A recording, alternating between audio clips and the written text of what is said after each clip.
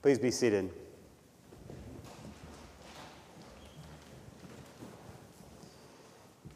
Most of you probably know or have seen that we have an English shepherd named Missy that we adopted from a farm. And Missy has a habit every day of going outside in the afternoon and laying on the driveway and looking down the driveway for everyone to return at the end of the day. And when the last person returns, she comes in and joins us. It's this remarkable kind of shepherding instinct, and it's grounded in this natural hope that this animal is somehow instinctually owns. It's a remarkable thing to watch. And when kids go back home or back to school or people go on vacation, this is one sad dog. Mopes around the house, depressed for days sometimes. Just that sheer expectation and hope that is within her. Proverbs 13:12 says, "Hope deferred makes the heart sick, but a desire fulfilled is a tree of life." And hope, as I wrote in the pastoral email this week, is this really strange mystery. The fact that we live in time makes possible this mystery of hope, of yearning for the future. The sense that time is unfolding and there are things to be expected. And it's nearly impossible not to have hope, or to hope for things, to hope for holidays, to hope for good weather, to hope for marriage, to hope for reunions with friends, to hope for friends. I mean, there's this whole way our lives are generated by an expectation of the future. The early church theologians and throughout the church's history found it helpful to distinguish between two kinds of hope. So the first kind of hope is a passion of hope. Perhaps this was exercised by our dog Missy, looking down the driveway expecting people to come home. It's just natural, it's inbuilt. You don't have to think about the things that we often long for or desire in life. They just come to us. But then there's a second type of hope, which the church labeled a virtue.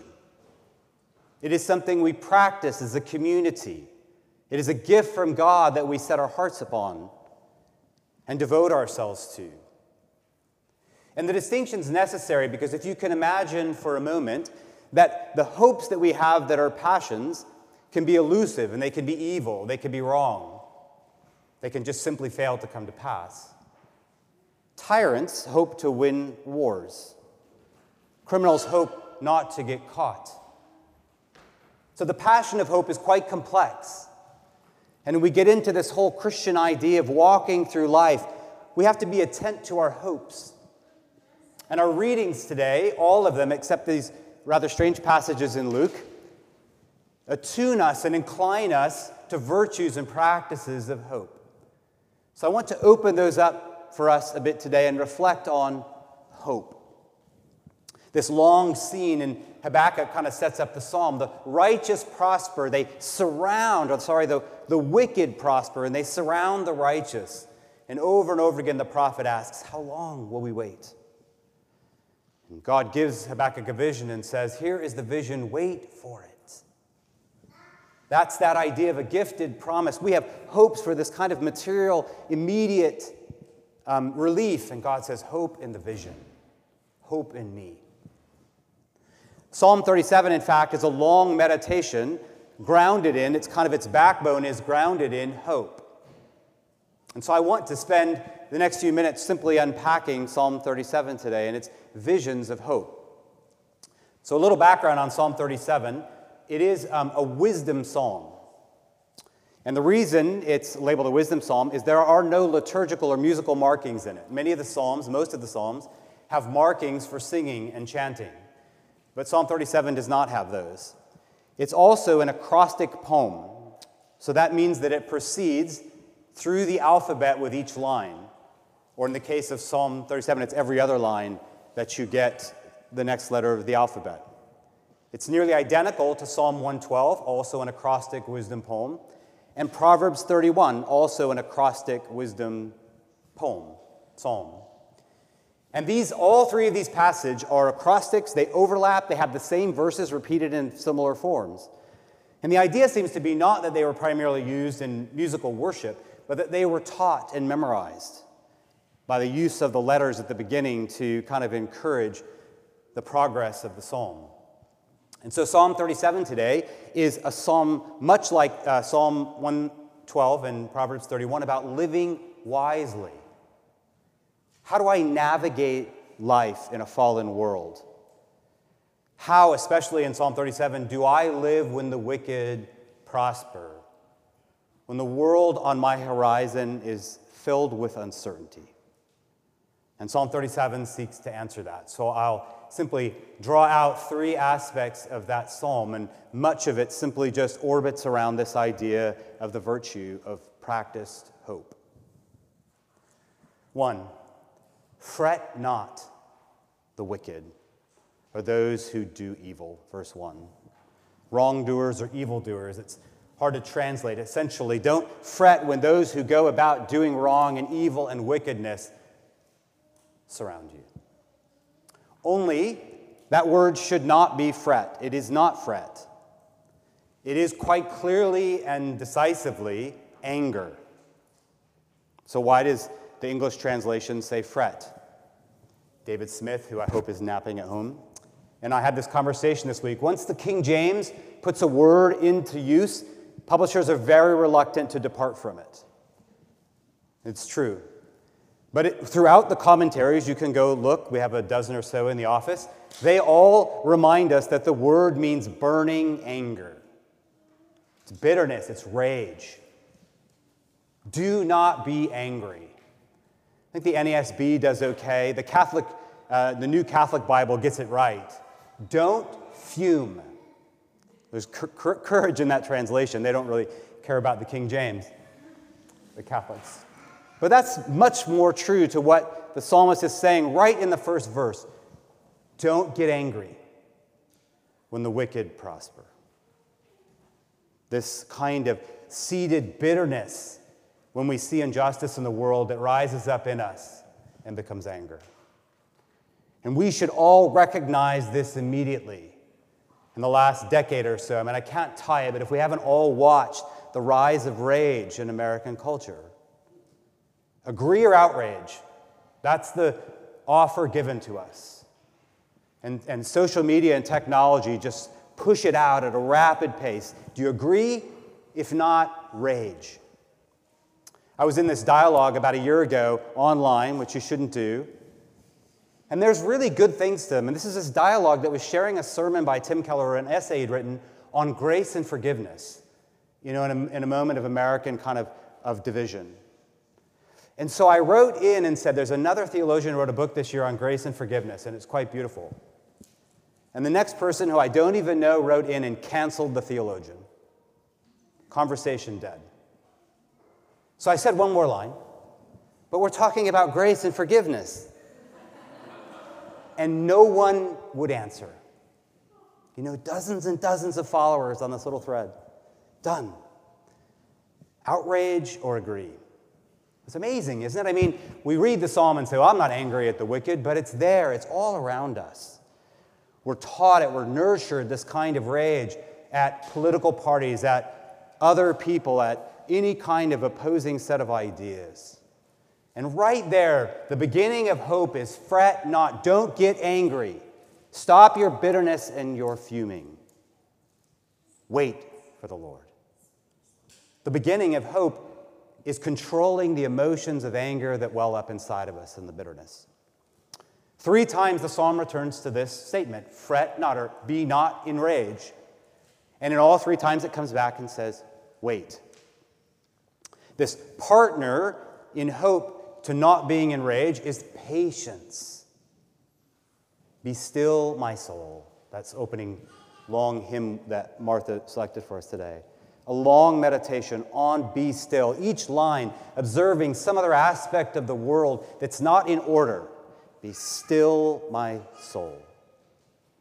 A meditation on peace. So first, don't be enraged, wait. Second, delight in the Lord. Now, I'll connect these as we go along. They are connected. the content of our waiting, of our hope, isn't empty. It's not like we tell a child in the car when we're on a road trip somewhere, just wait. We have to fill out the waiting with content. We'll be there soon. We'll stop in a while. We'll get in the pool at the hotel or whatever it is we try and fill the waiting process with. And that is the filled content of waiting in Psalm 37, verse 4. Delight yourself in the Lord, and he will give you the desires of your heart. Hope is generated, it's fueled or kind of nurtured by constantly reorienting our hearts not from rage, but to delight in God. Now, very shallow or quick reading of Psalm 37:4. Delight yourself in the Lord, and he will give you the desires of your heart. It sounds like a blank check, doesn't it? If I just delight in the Lord, he'll give me the health and wealth that I desire. But the fact that we're all sitting here where we are in life, I think we all agree that doesn't actually work. And the psalm's quite complex. It's a wisdom psalm. There's riddle-like effect to many of its sayings. And the point here is this, that if you delight fully in the Lord, you can't for very long delight in those things that are not good. To delight yourself into the Lord is to delight in goodness and beauty and truth and justice and purity and glory and love. And you can't for very long have the desires of your heart be whatever they would be. There's a purging, transforming effect to delighting yourself in the Lord. The psalm goes on to say that those who are meek delight in the peace of the Lord. Or later it says, the Lord will establish those who delight in his ways. The psalm is bringing us back. It's exactly like the first hymn today. Back again and again to delight in the Lord and his ways. The content, if you call it that, of hope is continually reflecting on the Lord and his goodness. So I put this before you as a question or a challenge. Kind of asked it at the men's retreat last week. When was the last time you spent time, more than a minute, reflecting on the beauty and goodness of the Lord? To delight in him. You know, if hope seems hard, it could very well be because we haven't trained for the race. Joe's out running a marathon today, I think, Joe Dill. You have to train to be ready to run the race, which means we have to practice delighting in the Lord. So it drew me to this first hymn today, to sit and walk through the many gifts and graces and attributes of our God. When was the last time you sat and thought about how deeply and dearly he delights in you? That he knows every fiber and molecule in you and every thought you have, and he cherishes them. That he so loves this world that he has made that he has devoted himself to it through the death of his Son to rescue it. That he can make sunsets and the changing of leaves. There's so much to delight in the Lord, to nurture and feed us in the season of waiting. And so we must practice it together. Don't be angry. Wait. Delight yourself in the Lord. And 3, be generous and lend. I read that from Deuteronomy 15 today. What in the world does that have to do with hope? Psalm 37:25. Towards the end of our psalm, we didn't have enough space to put the whole psalm in the bulletin today. But if we'd read as it went along, it has this very proverb-like saying, I was young and now I am old, and I've not seen the righteous forsaken, nor the needy begging for bread. But he is ever generous and lends, and his children are blessed. What do the righteous do in response to the hope within them? They give. They exercise hope. We had this conversation in our home this week about how faith relates to hope. Faith are those things that I'm convinced of that the God of the world has declared, and hope is extending it out in time before me in actions of love. Theologians have long said hope is that rope, that pull behind me that puts me back into action in the world. And so the psalmist encourages us as we lean forward in hope to be generous to those around us. And it should be obvious why. If my world is not fixed on my passions in this world, but my delight is satisfied by the Lord and His goodness, I have no need to cling to the things in my life. Generosity is a natural fruit of hope. If I set my life up in all the good promises of God, of everything He has laid up for me in Christ Jesus, then why would I cling to the things in this life?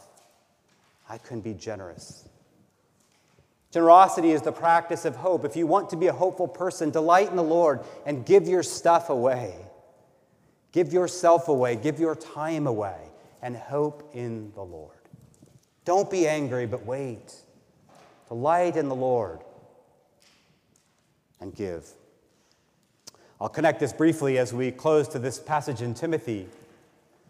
Timothy is being timid in his preaching, timid in his ministry, and Paul says to him, preach the word with certainty. Don't be ashamed of the gospel of which you're ministering. And then he comes back, look at my example, that I preach without shame the gospel of Christ, and I suffer for it. For I know whom I have believed, and I am confident that He will guard until that day what has been entrusted to me. Hope. Timothy, we will suffer in the present, but build up hope. And preach the gospel because you believe in the one who will guard until that day what is entrusted to you, that deposit of faith.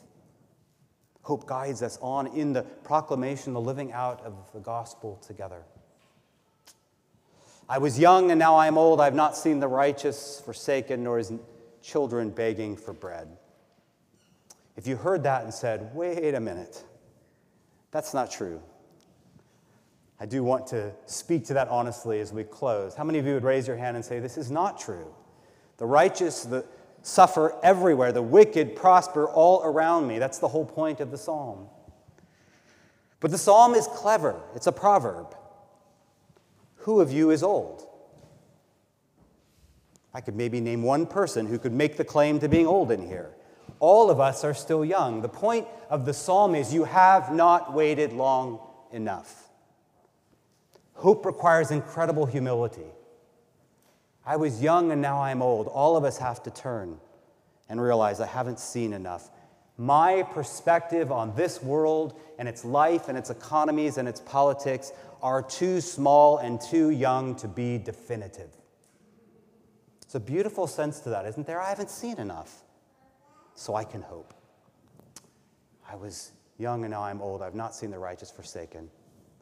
That's Habakkuk's last line for us, isn't it? Does the vision seem slow? Yes. Wait for it. It will not delay. It will come to pass. Come, Lord Jesus, John tells us in Revelation. Come quickly. Amen.